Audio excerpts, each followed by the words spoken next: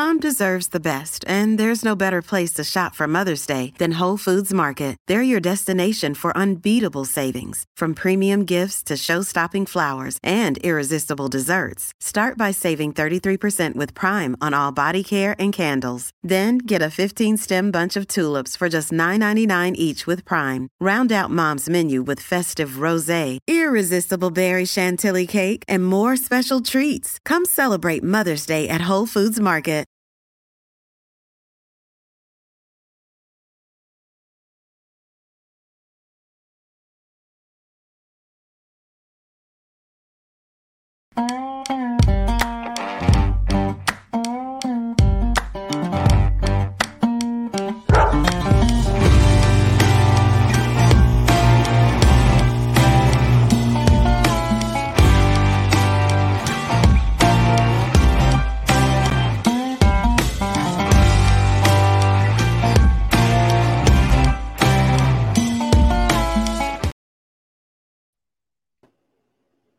Bark After Dark. What's up, Bruce? What up? You ready for tonight's show? We got Andy Staples coming on. I've already told you guys pre-show. I've already fallen asleep one time tonight. I fell asleep with my kids to bed. So I'm toast. I am toast, and I'm going to try to drag through this thing. I don't know why. I feel like somebody's shot me with a dart. I feel like that today, man. I get it. It was so nice here today. It was absolutely gorgeous. It was stunning. And so, like, part of my day, I just walked over to the park in town and just sat outside and did some work. And, dude, I got cooked. I mean, I'm like, half of me is flambéed. The other half is normal. But the other half is pretty normal. So I got to go tomorrow and sit out in the sun and try to balance this thing out because I look ridiculous right now. A little cognac in a pan. No question. Yeah. A little bananas Foster, brother. Hey, I took my kids to the park yesterday. Took them to a little downtown Jefferson Park. It's a little AstroTurf deal where they apparently if you let your dog step on the AstroTurf, you get fined like $1,000. They're monitoring that. Yeah, harsh pee and poop prevention there on that nice Jefferson AstroTurf at the park there. But I did the same thing. I got on the show last night, and you're like, dude, have you been boating? That's just kind of how it was. But yeah, it's been gorgeous. Gonna get cold again. I hear kind of later this week, whatever, and then we'll be back to normal. But I don't know. Listen, I'll take them where I can get them. Days like today, unfortunately, for however you feel about climate change, I don't really care about that. I just don't feel like we get enough days like today anymore. And I feel like we used to maybe when I was a kid. Maybe that's just rose-colored glasses on my part. But not this time of year, we don't. I mean, it's wintertime in Georgia, man, has become rice paddy season. And no question.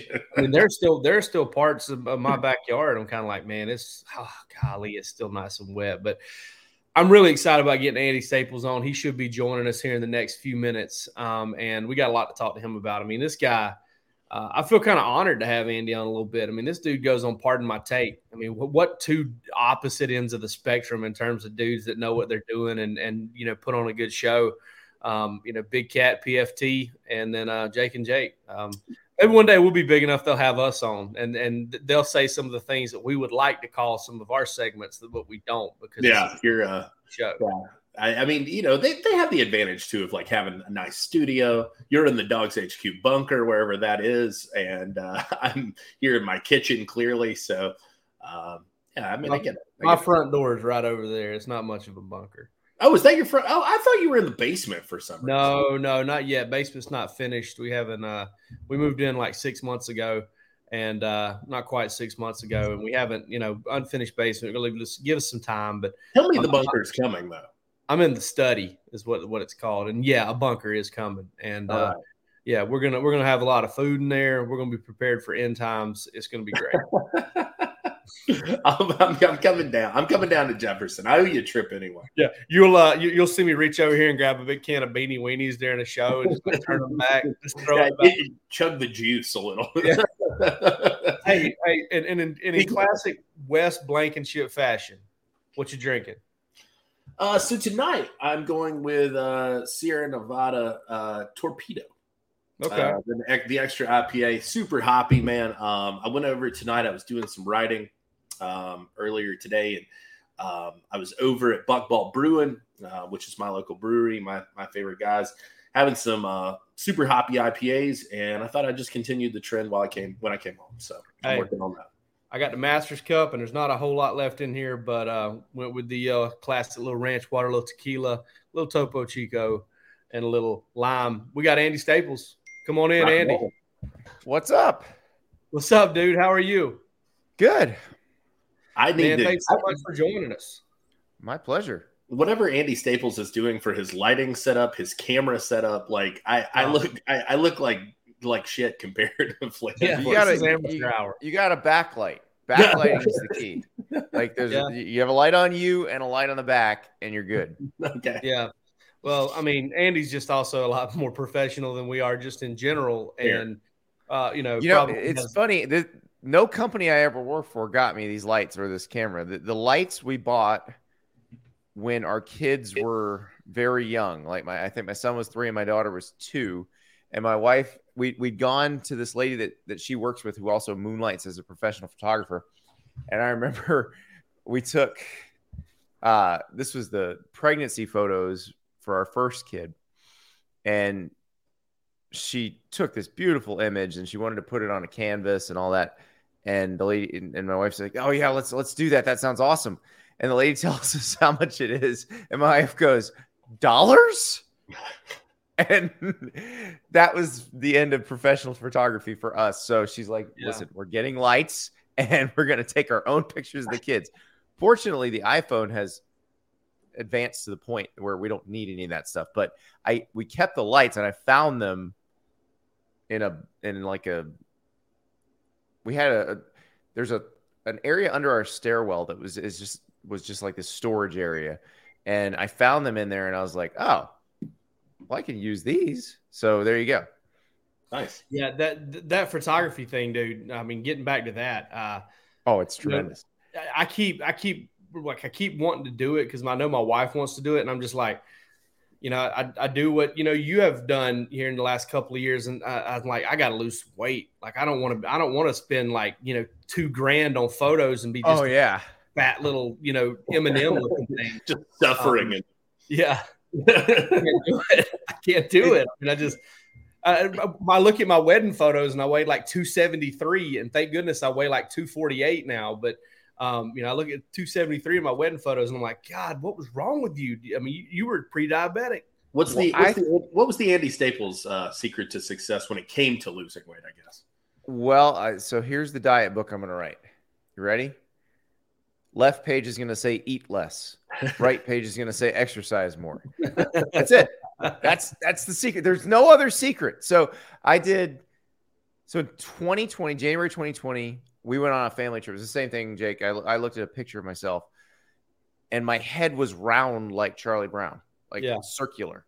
And I got on a scale. I weighed 280, which I thought was my highest, but now that I've seen some older pictures, I don't think it was.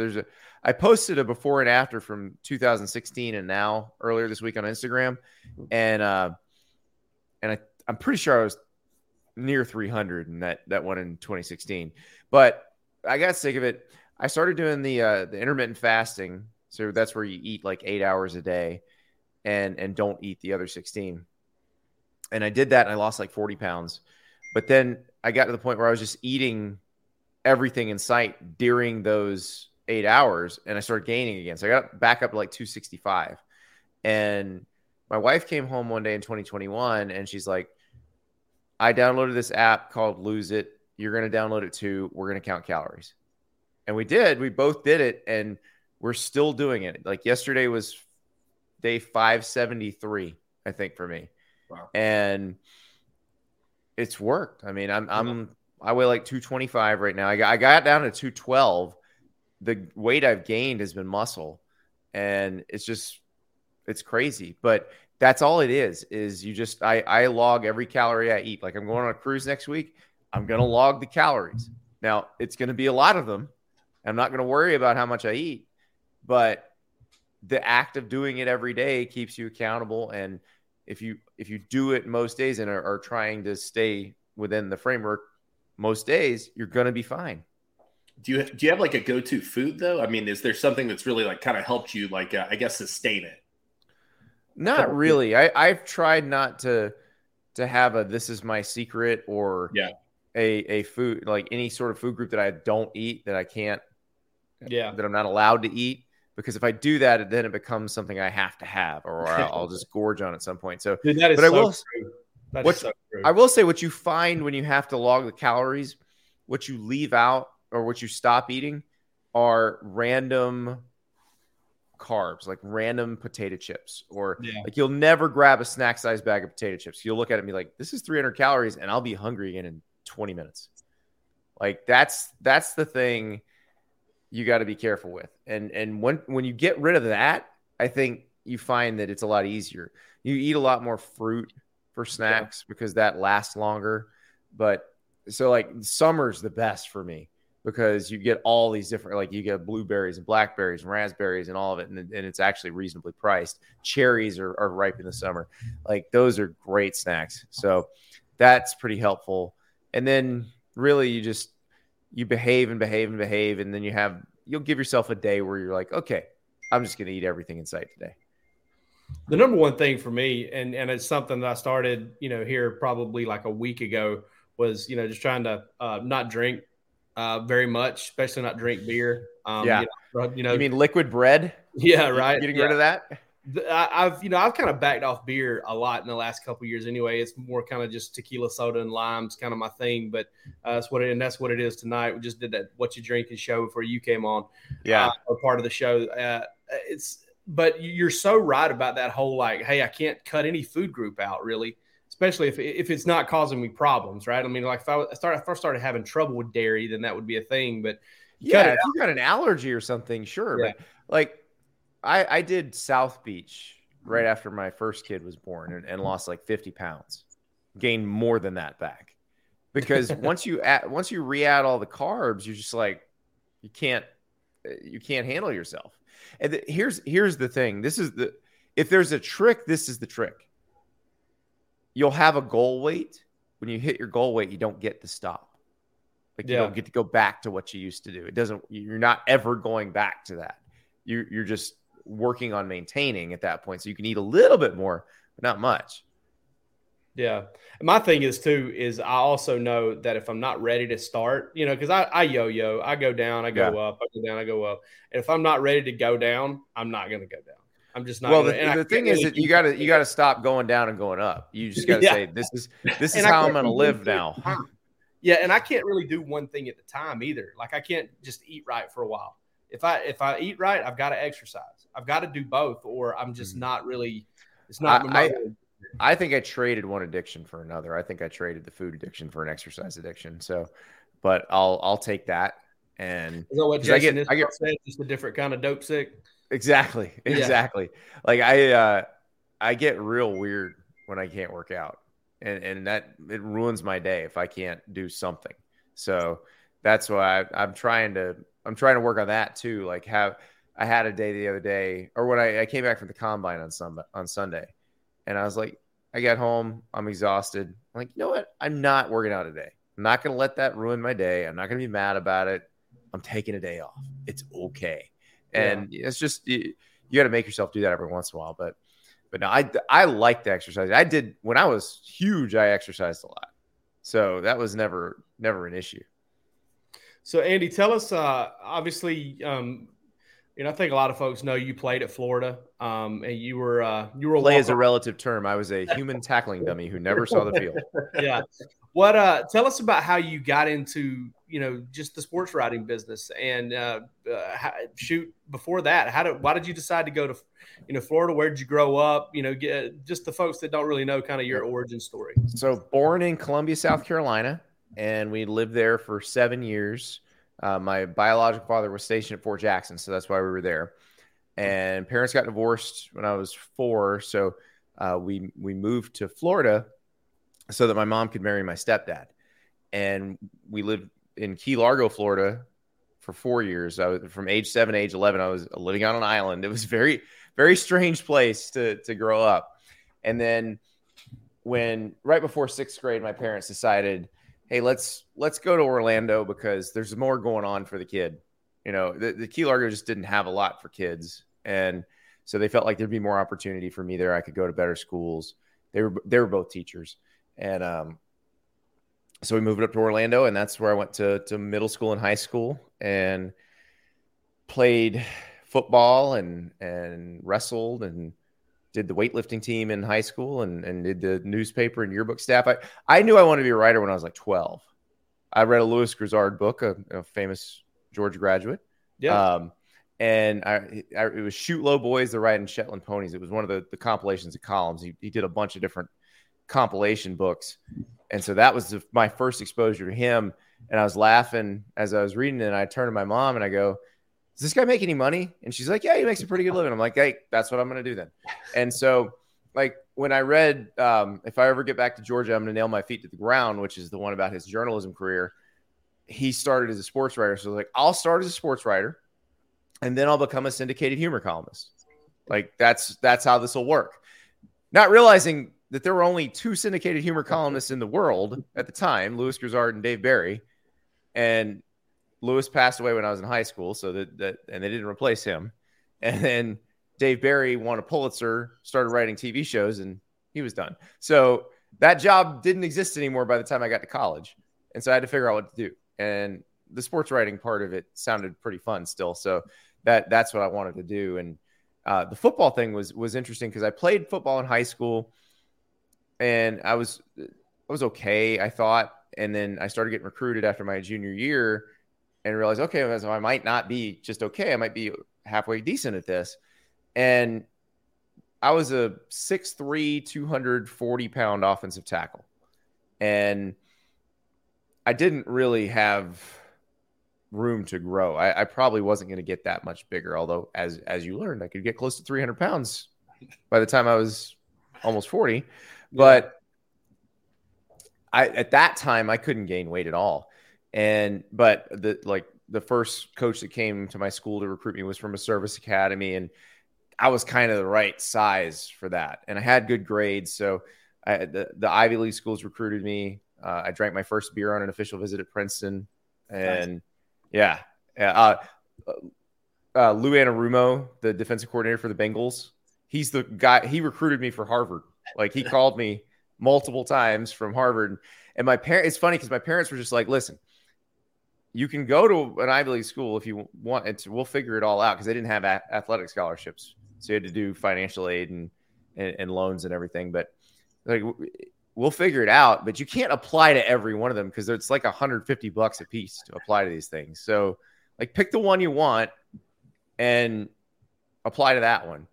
And so I liked the O-line coach at Princeton. So I ended up applying to Princeton and taking that official visit. But I also applied to Vanderbilt, North Carolina, Duke, Miami, and UF. And so got in to all of them, but they all cost money except for UF. UF was basically going to pay me to go to school. And it was a pretty good deal. So at that point, I was like, well, I could probably not play any more football because like my senior year of high school, Florida played in the national title game and got crushed by Nebraska. But I'm like, they just play for the national title. Like they're not going to need me. But I figured, what the hell? I had these schools recruiting me. Like I wanted to go to North Carolina or Vandy, and Vandy offered me like a half scholarship, which is still half of a lot of money that you have to pay. In North Carolina, I didn't get any financial aid, so I would have just been paying out-of-state tuition. Even though that was pretty reasonable at the time, it wasn't them paying me. And so I was like, fine, I will go and try to walk on at Florida when I get there. And did the whole thing where, my coach and actually the coach my dad was an assistant principal at another school in our county. And so when Jim Collins, who recruited my county for, I went to Lake Mary High School in Longwood, for those who know the Orlando area. And my dad was an assistant principal at Lyman. So Jim Collins, who was the linebackers coach, had Seminole County. And so when he was at Lyman, they were like, oh, by the way, this kid at Lake Mary, Andy Staples, is coming to Florida. He's going to try to walk on. and they gave him my game tape. And then he also got it from my head coach as well. So it wasn't like I was coming out of nowhere. They had heard of me at least. But I still wound up in the open tryout, which you get the Rudy speech. It's like the tryout in Rudy where they're like, your only value to this team is we don't care if you get hurt. And so it was just a bunch of us. And I think like 3 or 4 of us from that, they were probably like, because they watch your film before they even let you try out. And there were probably, I think, 15 of us out there, and 3 or 4 of us made the team. And Jamie Spurrier, who was Steve Spurrier's right-hand man, was the one who gave us gave you the Rudy speech and told you made the team. And I remember I got in there and he's like, does anybody need their mommy to sign the permission slip? Basically he's asking, is anybody under 18? And it didn't dawn on me at first. I'm like, oh crap, he's talking to me. And I'm like raising my hand. I'm 17. So 17 years old. And like, you get out there, like I walk out there the first day and they're already in pads at this point because you had to wait until school started to get going if you were a fall semester walk-on. And so I walk out the first day and I look to my right and Javon Curse is standing there with no pad. He's got his shirt off just in his pants. And I'm like, wait a second. Does everybody look like that? I don't need to be here. But it was thankfully they didn't. Thankfully everybody didn't. Not everybody did. But it was jarring. And it was really jarring like those first few days when you're in like one-on-one pass pro drills and you see because I had played against some good players in high school. Like I played against a guy who got a scholarship to Notre Dame and a guy who got a scholarship to Miami and one who got a scholarship to Syracuse. And some of them had gotten the better of me and I'd beaten up on some of them. And I was like, that's fine. These dudes at Florida were different. Just so creatures. Different. Like that you're not supposed to be that big and that fast. And they all were. And so that was the part that shocked me. Because I'm like, again, 240-pound offensive lineman just getting demolished by these dudes. One of the all-time linebacking crews ever. Because Mike Peterson, Javon Curse, you had Rutledge. Javon wasn't even playing at that point. So, my freshman year, the linebackers were J. Rutt was the will linebacker. James Bates was the Mike. And Mike P was the Sam, and Mike was so fast, like you couldn't even you couldn't touch him. Like Javon was a backup at that point, and they hadn't moved him down the line of scrimmage yet. Like when he was still a linebacker, he didn't read things that well in terms of flowing with the play. So you could block him, but it was like hitting a brick wall. But like Mike was like trying to block smoke. You couldn't get near him. And so like LSU week of my freshman year, I was supposed to be Alan Faneca. Why they decided to make me Alan Faneca, I will never know. Because we had scholarship guys on the scout team. Whatever. Yeah, we had scholarship guys on the scout team who could have more accurately. Let's just put it. None of us could have accurately mimicked him, but I was probably the least equipped. They had this play where Alan Faneca was the left guard and it was a sweep right. So this would be like a pitch to Kevin Falk. And Alan Faneca was expected to there's a picture of Javon Curse. Good Lord. But Alan Faneca was expected to pull from the left side around the right end and then hit the play side linebacker. Like normally, if you're pulling from the backside on a play to the front side of the play and you're not hitting somebody on the line of scrimmage, if you're just leading, you're just kind of cleaning up trash at the back end of the play. No, he was supposed to get out in front of the back and lead him. Yeah. And I could not do this to save my life. And so Bob Stoops comes up to me, and he was the defensive coordinator at the time. He's just screaming because Mayday is what they would scream when they needed you to rerun the play. And so he screamed, Mayday, Mayday, Mayday. And it finally comes out, since you are so slow, I want you to come back and get in a sprinter stance and just go when the ball gets snapped. And I was like, what I wanted to say, but I wouldn't because I had just turned 18 and I was a very respectful young man and terrified of everyone on that field. I wanted to be like, if I could do this, sir, I would be over there with the starting offensive lineman. I would not be here. And so, yeah, we messed that play up a few more times. We never actually properly ran it, but the defense stopped it fine because I think the final score of that game was like 56-12. But we never properly ran it. But needless to say, I was not going to ever be a good player at Florida. Like, it was very clear to me at the time. I was trying to do some writing for the school paper, but I wasn't allowed to write sports because I was on a team. And so after spring of 97, I was like, you know what? I got to figure this out, because you needed to work in journalism to get a job in journalism. Yeah. And the only way to work in the system that was set up at Florida, if you wanted to work in sports, was you needed to write for the school paper, cover the team, and then the professional papers around the state would let you string for them. And you could, do freelance writing for them. So I had to get in at the school paper. And so the only way to do that was to leave the team, which, I mean, I didn't think I had any future in football. Now, if this had been now with social media and blogs and podcasts and everything, I just stayed on the team and done all my own content. It would have been great, because I could have become like the lovable walk-on who has the food show or something. But at that time, that just wasn't an avenue. I'm curious. You mentioned like how different everything is, how shocking it was. I guess you mentioned the recruiting process, and I cover recruiting specifically. I mean, you've stayed within the realm of college football. You still are. I mean, you basically transitioned from playing to moving into it to some degree, and then you made a profession out of it. How insane is it to you, the change that you've seen in what recruiting is now? We're talking 20 years later.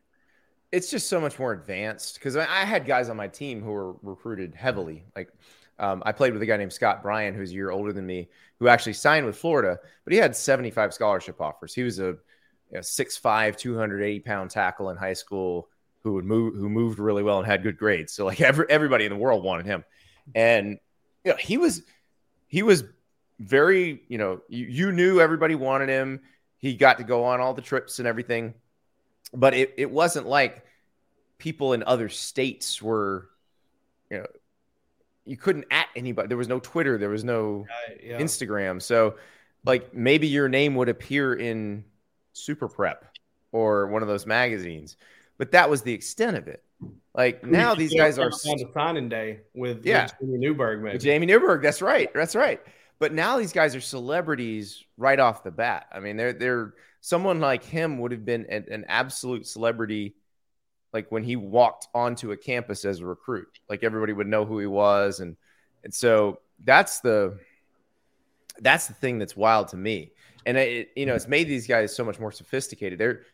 It feels to me like these guys have gone through media training before they ever get on campus, which it's weird because now they get to college and the sports information people are like, well, you can't talk to anybody. You can't talk as a freshman. And these guys are like, dude, we've been doing interviews since we were sophomores in high school. We know what we're doing. Yeah, not only that, they've been putting out their own videos. They've been, like Travis Hunter, you've already built a follow-up. The thing that gets me more than anything, because I covered recruiting to get into this business, and I did this right when Twitter was starting to blow up, is how much they know each other. Everybody knows who everybody is now. Yeah. So they're all connecting with one another. And it's also not a thing. And it's changed where the top recruits go. It used to be the top recruits still sort of stayed close to home. Yeah. They don't stay close to home now. They do the NBA super team thing. They go, okay, we 6 or 7, we've been cool since we were sophomores in high school. We all want to play together. We may be from different parts of the country, but we're all going to go to this school. And like if they're top 50 guys, they're going to Georgia, or they're going to Alabama, they're going to Ohio State. Like those are the ones they're going to. No, yeah, that's what I said about Arch Manning last year, was like people were just going to be drugged into the sphere of the gravity of Arch Manning. He had a big Pied Piper effect. If you and remember the 2 weeks after his commitment, like it was boom, boom, boom, one after the other. Yeah. Yeah, that was a weird one. And there have been a lot of them where you've kind of looked at it. And whereas back in the day, a kid could fall in love with this out-of-state school or this out-of-state school But eventually, as time went on, if they didn't commit, or even if they did, you could never count out the in-state school. And sometimes now the in-state school doesn't even have a chance because they've experienced so much of what's out there already. Florida State, and Miami are dealing with that now, big time, so big. Everybody's like, "Oh, that's state's so easy. Those jobs recruit them." No, they do not recruit themselves. It is very difficult. Yeah, and Georgia basketball has ran into that for a long time because basketball, I feel like, was ahead of the game because it was a smaller group of people, and they were on the AAU circuit. They were seeing each other. Like the 7-on-7 circuit mimicked the AAU circuit. So, but football people didn't really discover that until about 13, 14 years ago. The AAU circuit had been around for 30 years before that. Yeah. And Georgia runs into that same thing with that. It's like, hey, you can recruit a great team within 60 miles of your campus. Yeah, that's great. But Duke and UNC and even Gonzaga and UCLA, they want those kids too, and you've got to kind of beat them out for it. What in terms of so your student newspaper, you quit football to get into that. You win a national championship, I guess, but you also and then you avoid also losing to Georgia the one time you would have lost to Georgia in your whole career. The game where Gators wear jean shorts was coined as the people were walking into the stadium. Yeah, by a guy who wound up working as a lawyer in Florida for a bunch of Florida law grads. Oh my God! And that was in '97. That was in '97. I tracked him down. I'm blanking on his name, but yeah, when I was at the Tampa Tribune, I actually tracked him down for a blog post and talked to him and got the whole origin story of Gators wear jean shorts. Like it was just a bunch of Georgia frat guys, and they saw these two kind of goofy ACR looking dudes. The Florida, there's probably not many Florida fans on this thing, but Alachua County resident is what ACR stands for. And that's what I am now currently, but never thought I would be. It's their term for a townie. But see these dudes they're standing there in Jacksonville. They got the jean shorts and mullets, and so one of the guys just goes, "Gators wear jean shorts," and then they all start chanting it. And by a few minutes later, they're walking in the stadium and everyone's chanting it. God, that had some sticky on it because that's hung on to the tire for many miles. It's never going away. It's because it's completely, as an insult, it's completely ridiculous, but also 100% accurate. Oh man, and then the cut off ones too is the good one. When you can, and I love Florida fans who lean into it. Oh yeah, absolutely lean into it. What's your thoughts? We had a big thing with this with Dean Legge last week when Dean came on with us, and it actually became a lot of fun because Dean had, whether it was real or not, he had a bunch of cash and he just kept flashing it.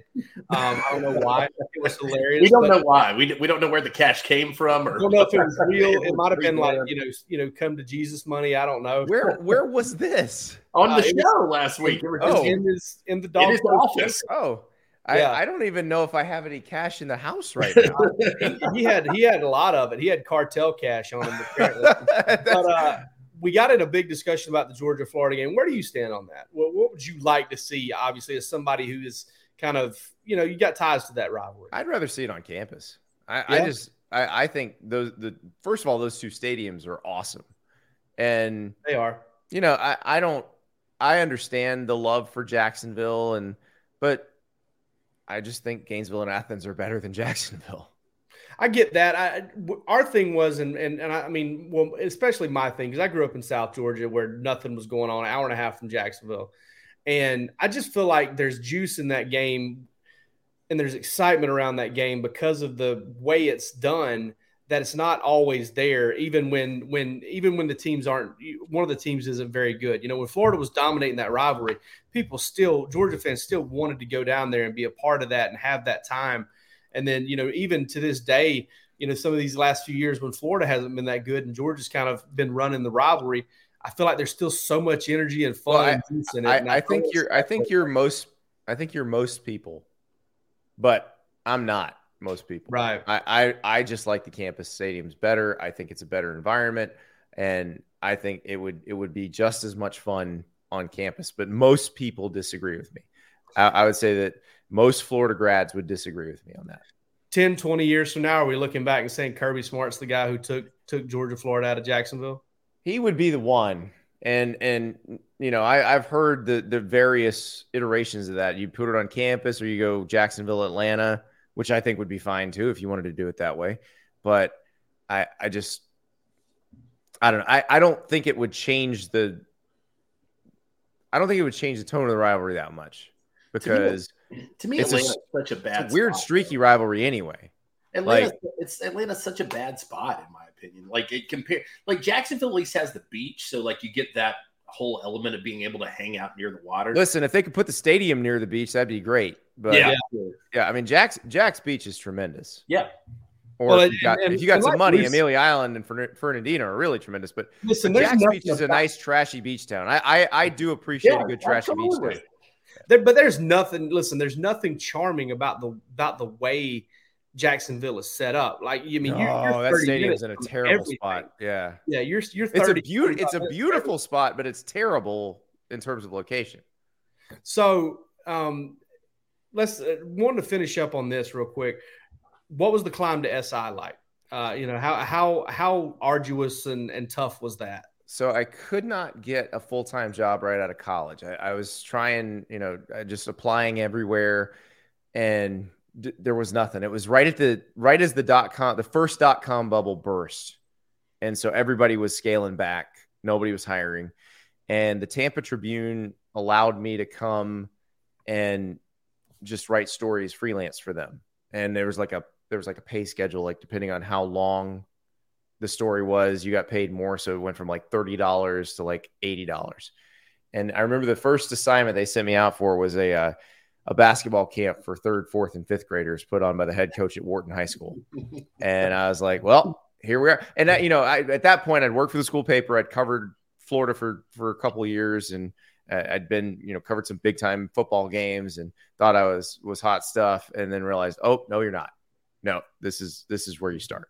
And it was good though, because you learned how you could always find a story in everything, And so I did that for the summer of 2000 and figured I was going to do that for a while. I was making decent money. I actually turned down a job at the Athens Banner Herald. It was to be like the Georgia women's basketball beat writer and like the third backup on football. And you would help with baseball and stuff. But they were only offering like, I think $17,500 a year. And I was making more than that as a freelancer in Tampa.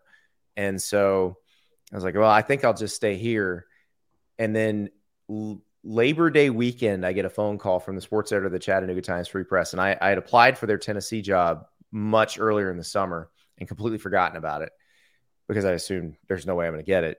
And the sports editor is like, well, we've looked around at a few people and now we're down to you. And I was like, gee, thanks. And I've since then I found out like 6 or 7 people turned it down before they got to me. And so, but I'm like, whatever you're paying, I'll take it. Let's go. And so I think that was Sunday. And on Wednesday, I was in Knoxville covering practice. And it was actually the week of the Tennessee-Florida game. And so the first practice, the columnist for the paper drives up from Chattanooga to introduce me to everybody. So he introduces me to Bud Ford, who's a sports information director, introduces me to Phillip Fulmer at the end of practice. And I shake his hand, and they do the post-practice interview with Fulmer, the whole beat corps does.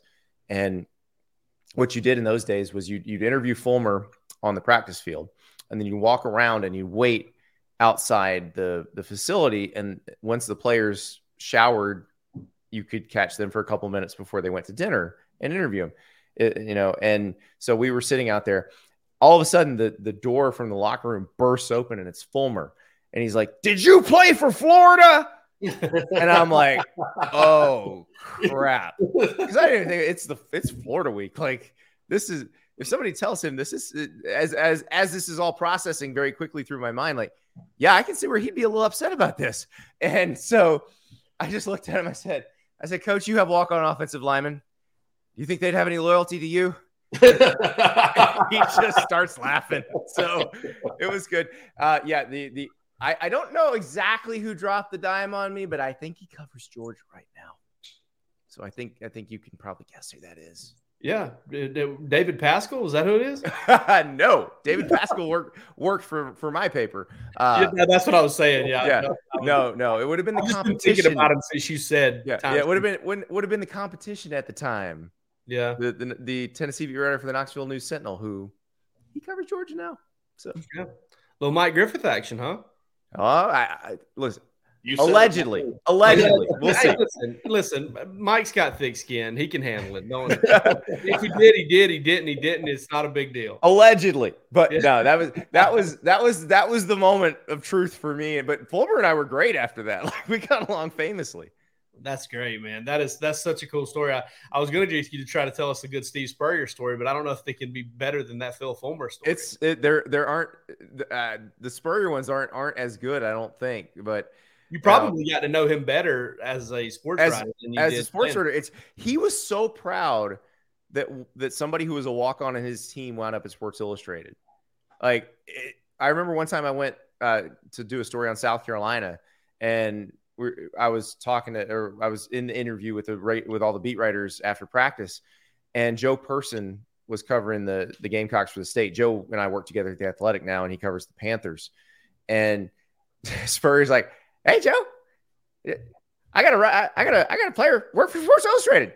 You ever gotten a job at Sports Illustrated?" So just needling, like, it was just brutal.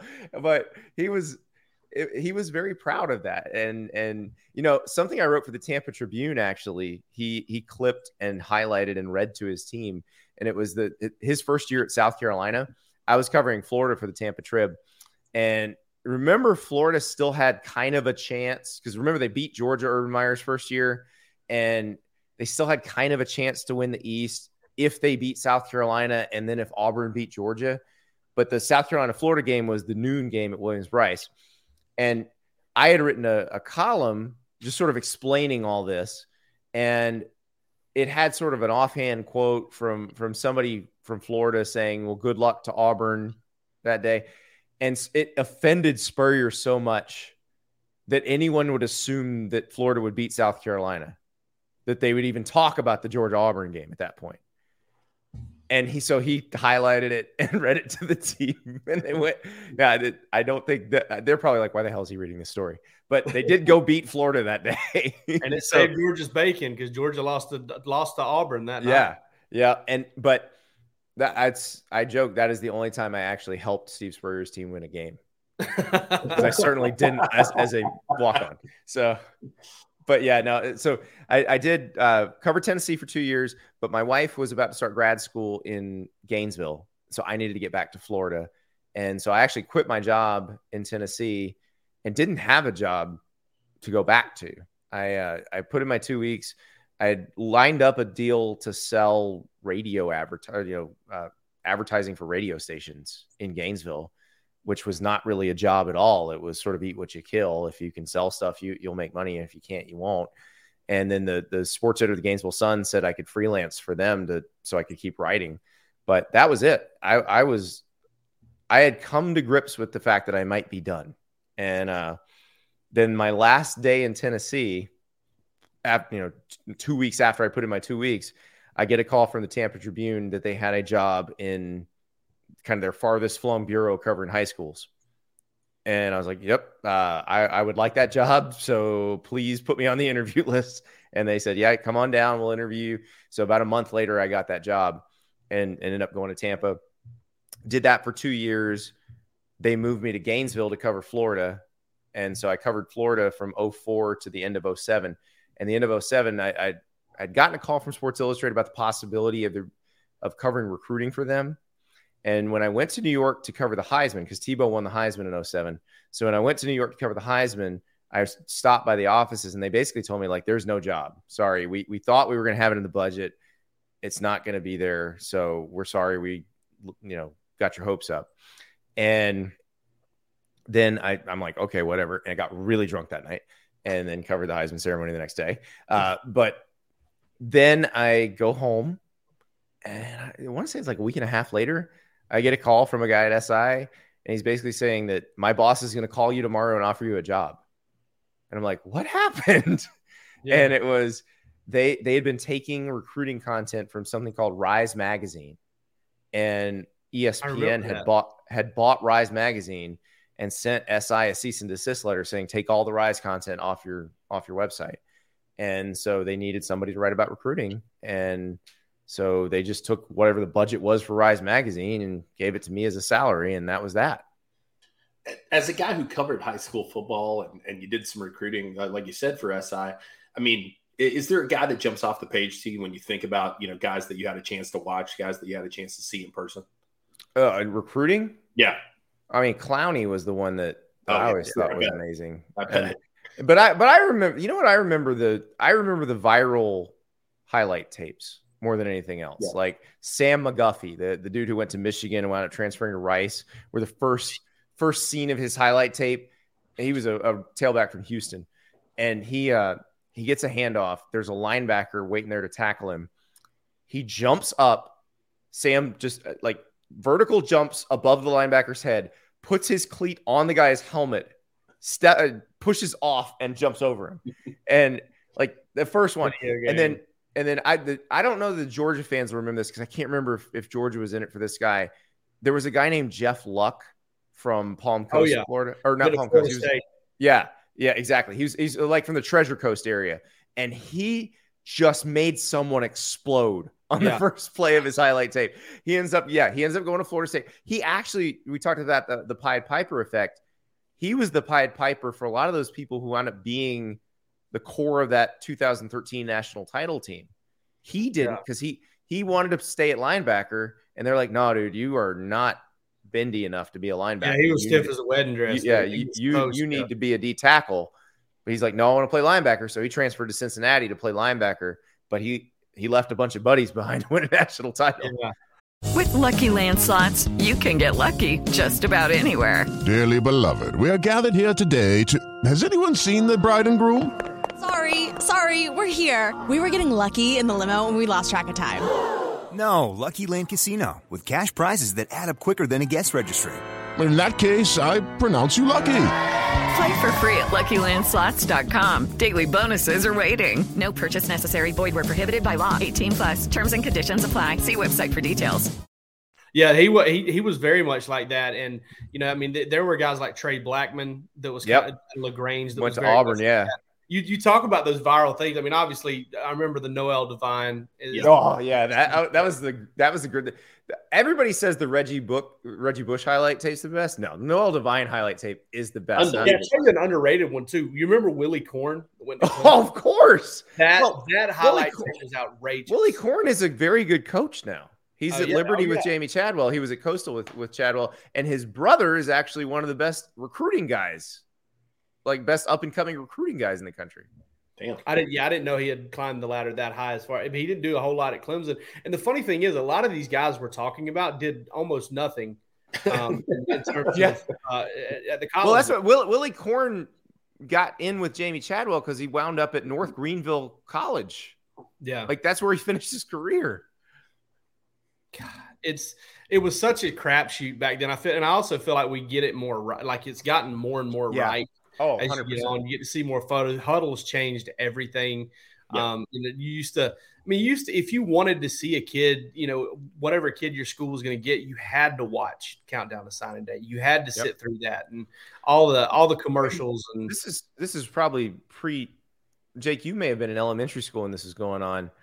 The 1-900 numbers.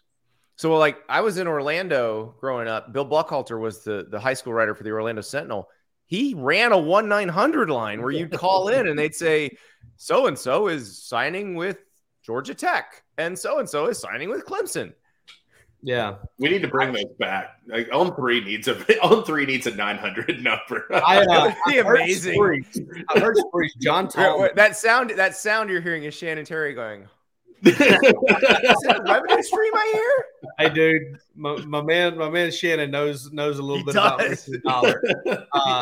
He's figured. I mean, you talk about figuring out how recruiting works and how people will follow it on the internet. There's no one who knows more.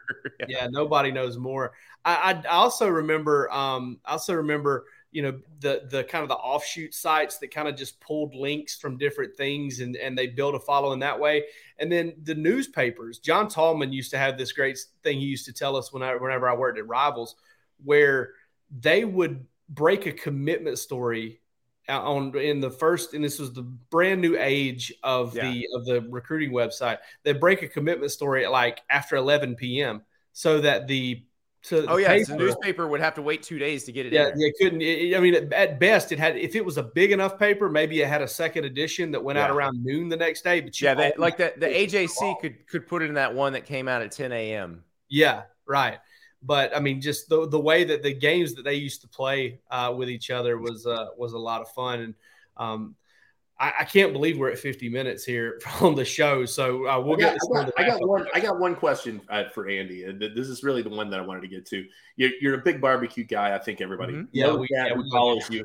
So I got to ask you, if not really your best spot, because I'm sure there's spots that hold all the love, but if you can build your plate,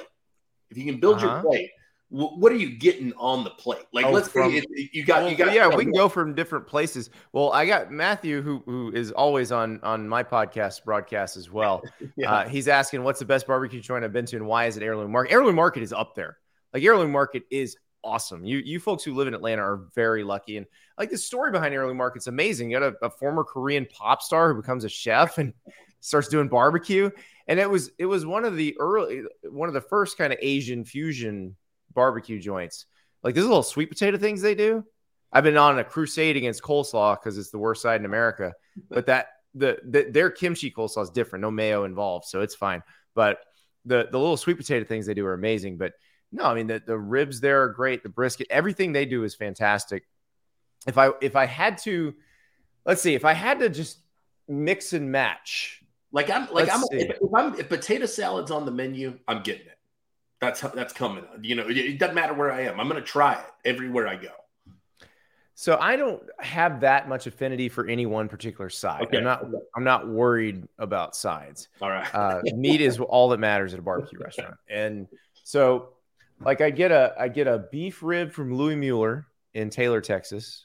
I get brisket from Franklin in Austin. That's the best brisket I've had, and there's a reason people wait in line 4 hours for it. And I've been to Snow's, I've been to La Barbecue, I've been to a lot of the other really good ones in Texas, but that's the best brisket I've had. The ribs would be from Archibald's in Northport, Alabama. Those are just absolute my favorite ribs. The side, if I'm going to pick a side, my favorite barbecue side is, I've only gotten it outside the state of South Carolina once. And it's at a place that used to be in Atlanta, then burned down. And I believe he's doing catering now or private stuff, pop-up type stuff. But it was Bee's Crackling Barbecue. Love it. And and so Brian Furman, I think, is doing pop-ups now. And you got to kind of know when he's going to be there. But when Bee's Crackling was open, they had hash and rice as a side. And that is the only time I've been able to get hash and rice outside the state of South Carolina. Usually people don't even know what you're talking about. I don't ask. I had it at Bee's Crackling about 3 weeks before it burned down, and my family used to do this, and I'm assuming it's something other families in the Carolinas or in South Carolina did.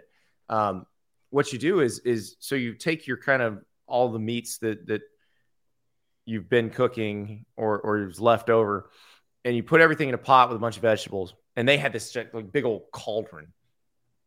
And they'd sit there, the men would just sit there and stir the pot all night. Like, that was the part of the fun, is you stay up all night. And like, as the little kids, we would try to stay up all night if we could, but you just stir it and stir it and stir it. And it gets pretty thick, and you put it over white rice. And it is just fabulous. And so there are places in South Carolina you can go, like, and I will say, like, the Midlands of South Carolina, the barbecue buffet culture there is, I love that, because they're just like, how can we make this better? Oh, all you can eat. So there's a place called Sweatman's in Holly Hill, South Carolina. They're only open Fridays and Saturdays, whole hog. And so what they do is they cook the whole hogs, and the buffet is pulled pork, ribs, pork skins, hash and rice. And you can pay an extra $75. Well, I'm sure inflation has brought it up, but the first time I went was like 2010. Actually, It was the day that Steven Garcia beat Alabama. But back then it was 75 cents if you wanted a cup of banana pudding. That was the only thing. That was the only upcharge. It was like $9.99 for the buffet, and you got a styrofoam cup, and the sweet tea was on the wall. And so you got as much sweet tea as you wanted, and so you can have all of that. And it was, I mean, that's heaven right there, if you ask me. Just absolute heaven. Well, listen, next time you come to Athens, and I think I told you this at the playoff, but probably slipped by you, but Temez, there's a new barbecue place that hasn't been around for very long. It's a dude. Basically, what now? He's doing Texas style, right? Yeah, doing Texas style barbecue. This guy, he lived in Texas for a long time. I think he lived in Austin. I think he worked at one of those places, was kind of like a sous chef or second in command type deal. And he would come back to Athens all the time. His brother lived here, and they would just fire it up and cook brisket and beef ribs. And he cooks it now. Beef rib is hard to find in the Deep South. It really is. It really is, and it's my favorite. Not something, and it's hard to do, but it is when you get it and you get it done right. It is amazing. It's definitely my favorite thing to cook. I will say, so those who go to Florida, Georgia, in Jacksonville, the Bearded Pig in Jacksonville does a great beef rib. It's part of my rotation that makes it tolerable for me to get down there. So Bearded Pig is the 11 a.m. meal before you go into that game, because the food is absolute garbage at Georgia, Florida. Right. So I go eat at the Bearded Pig on Atlantic Beach. I'm there at 11 o'clock in the morning. I was going to say, there's one. The original is actually closer to the stadium, but it would be probably pretty hard to get in and out of on game day. I stayed right across the street from it in 2020. Now, if you're over that way, you can also go to Taco Lou, which is a tremendous great taco place.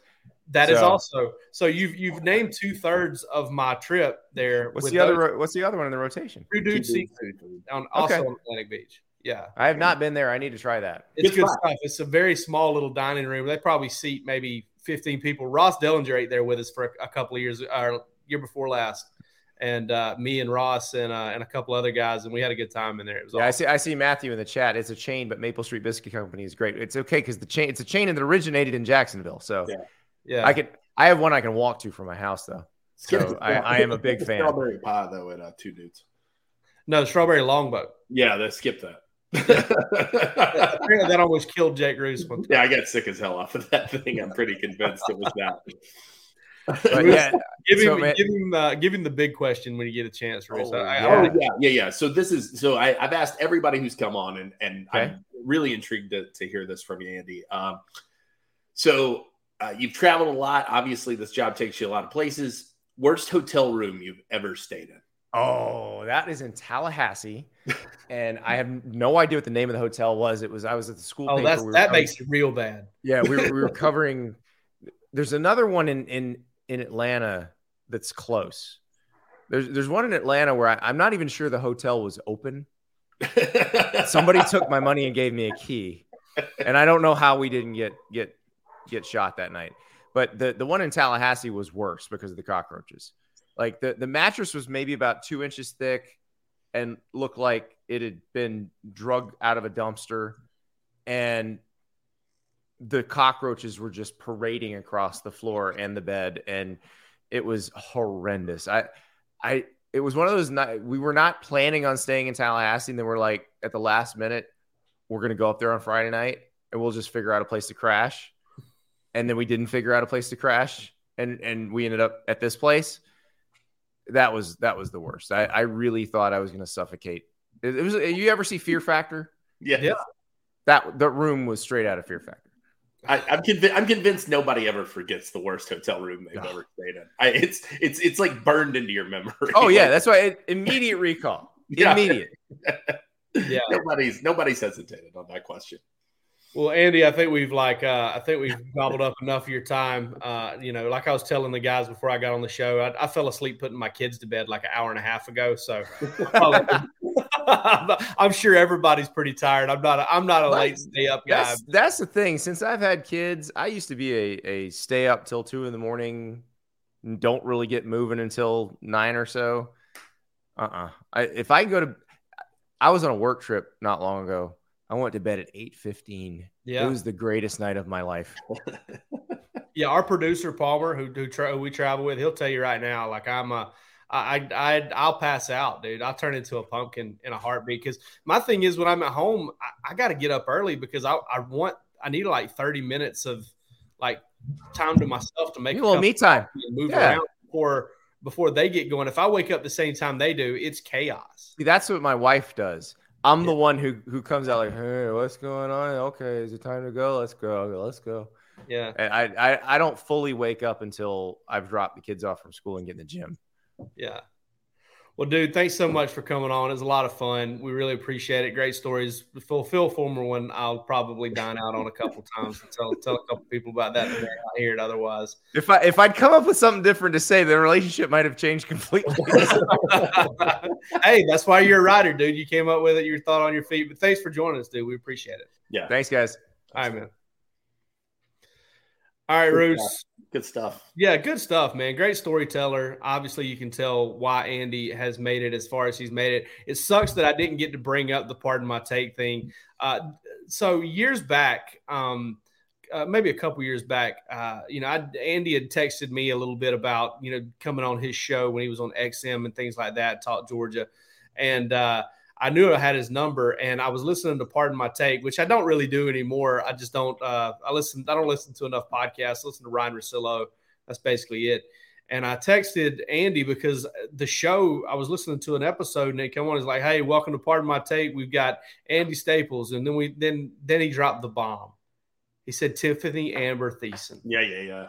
And I was like, Andy Staples has got to know, if he doesn't know already, that he is going to share an episode with Kelly Kapowski. Oh, and I told him that, and he was like, "What?"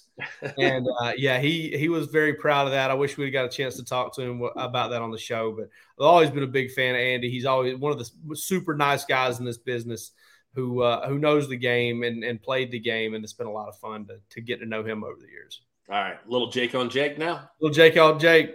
Listen, if you guess what we were going to name this, what inappropriate name this was going to be, we'll say yes or no. We're going to keep that contest open until somebody gets it. We'll say yes or no if you what we really want to name this, but we can't. Some people came up with some pretty ribald things last week that were not too far off, but yeah, we'll keep. And I will say this: this is not like 10 steps over the line. This is just a step over the line. It's not something revolting or anything like that. Yeah. Just over the edge. Yeah. All right. You want to lead, or you want me to tonight? All right. Listen, I've got a good one for you. Okay. And this is right up our alley in terms of, because I was thinking about it earlier today.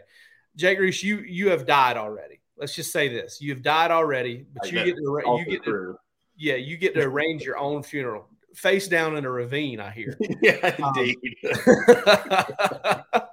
That's how we sound. That's how we sound. That's not how I die, but face down in a nearby ravine, Jake Roos has been found dead. Yeah. And he gets to arrange his own funeral. Yeah. And listen, there is nothing that is impossible. Okay. Who are you getting to perform at your funeral? What are they singing? Oh, I get an artist. Yeah, you get somebody to send you out the right way. Oh, I was thinking I was picking somebody for the eulogy. Oh gosh. So I can get someone dead? Yeah, you can get somebody dead, you get somebody alive. I mean, listen, this is like Elton John, Candle in the Wind, Vince Gill, Go Rest High on That Mountain. Who's singing what? Ooh, really tough. I'll be honest with you. Probably I would probably have to go with my all-time favorite song. As it stands right now at this age, I would probably have to get Steve Earle to come play I Ain't Never Satisfied at my funeral. Last night I made it to the promised land. I was standing at the gate and had a key in my hand. St. Peter said, "Come in, finally home." I said, "No thanks, Pete. I'll just keep moving along." And I think that would be also kind of badass at your funeral too. So, yeah, that would be that and probably in contention for my all-time favorite song. I would love to have Kurt Cobain sing All Apologies, just because I just think that's a beautiful song. That song really changed how I felt about rock and roll music. Yeah, those are two good ones, man. Yeah. Especially that Steve Earle one. That's a great one. Yeah. All right, so this one was actually inspired by a video I sent you this morning.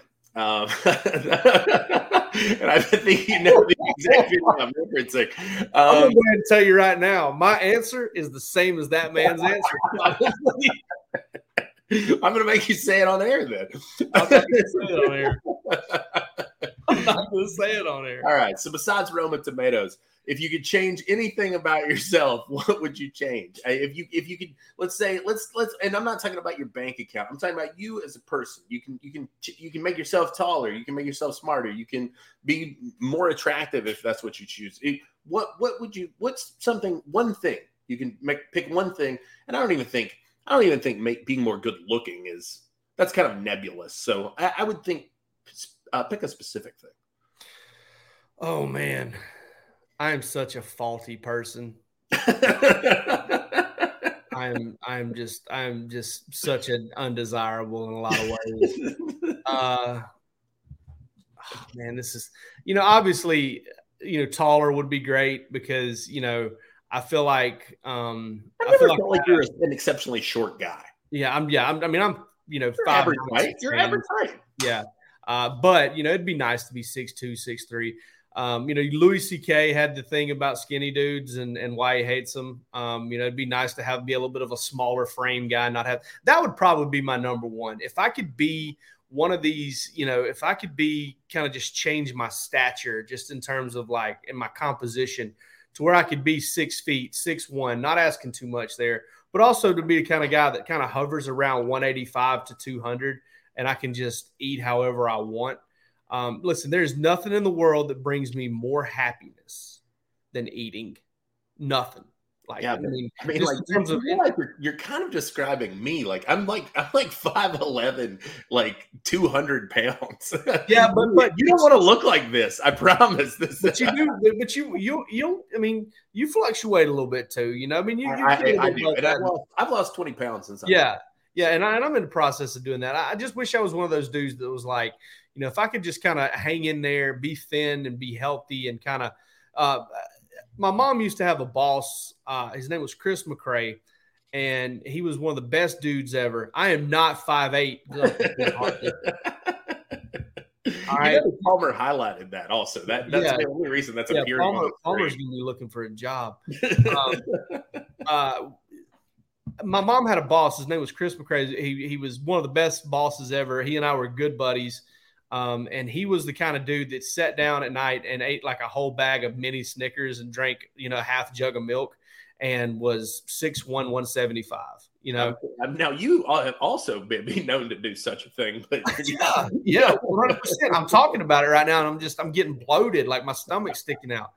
But no, I mean, if I could be one of those dudes that could just eat anything and do anything I wanted to do and not gain weight and all that stuff, not have any health problems and none have arisen yet, but they will. I know they will because like I said, I'm very much an undesirable and faulty in so many different ways.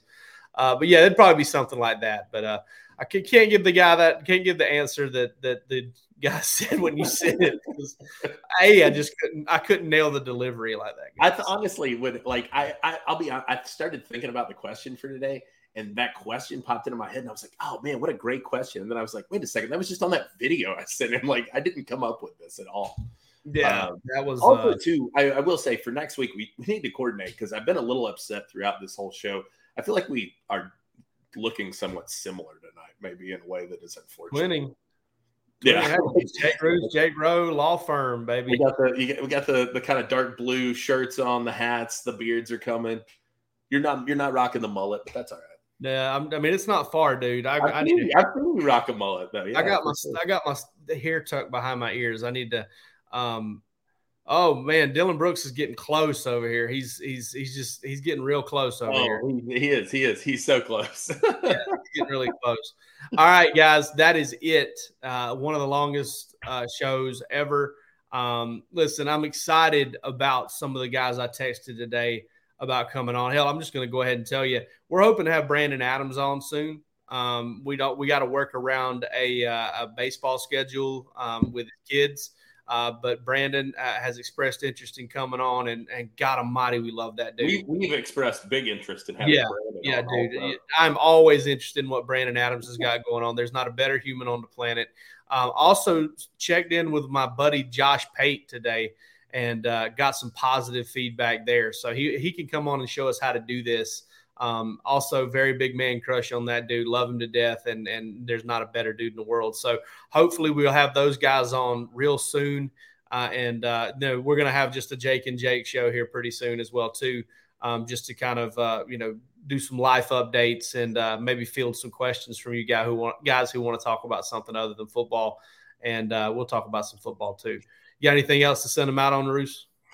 I reckon that's it, man. Looking forward to these next coming weeks, and hopefully we'll have some spring practice to talk about, not only on the Georgia show, but hopefully here with you soon.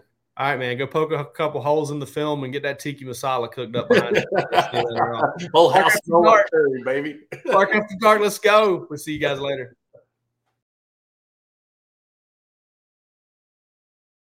Step into the world of power, loyalty, and luck. I'm going to make him an offer he can't refuse. With family, cannolis, and spins mean everything. Now, you want to get mixed up in the family business. Introducing The Godfather at ChumbaCasino.com. Test your luck in the shadowy world of The Godfather slot. Someday, I will call upon you to do a service for me. Play The Godfather now at ChumbaCasino.com. Welcome to the family. No purchase necessary. VGW Group. Void where prohibited by law. 18+. Terms and conditions apply.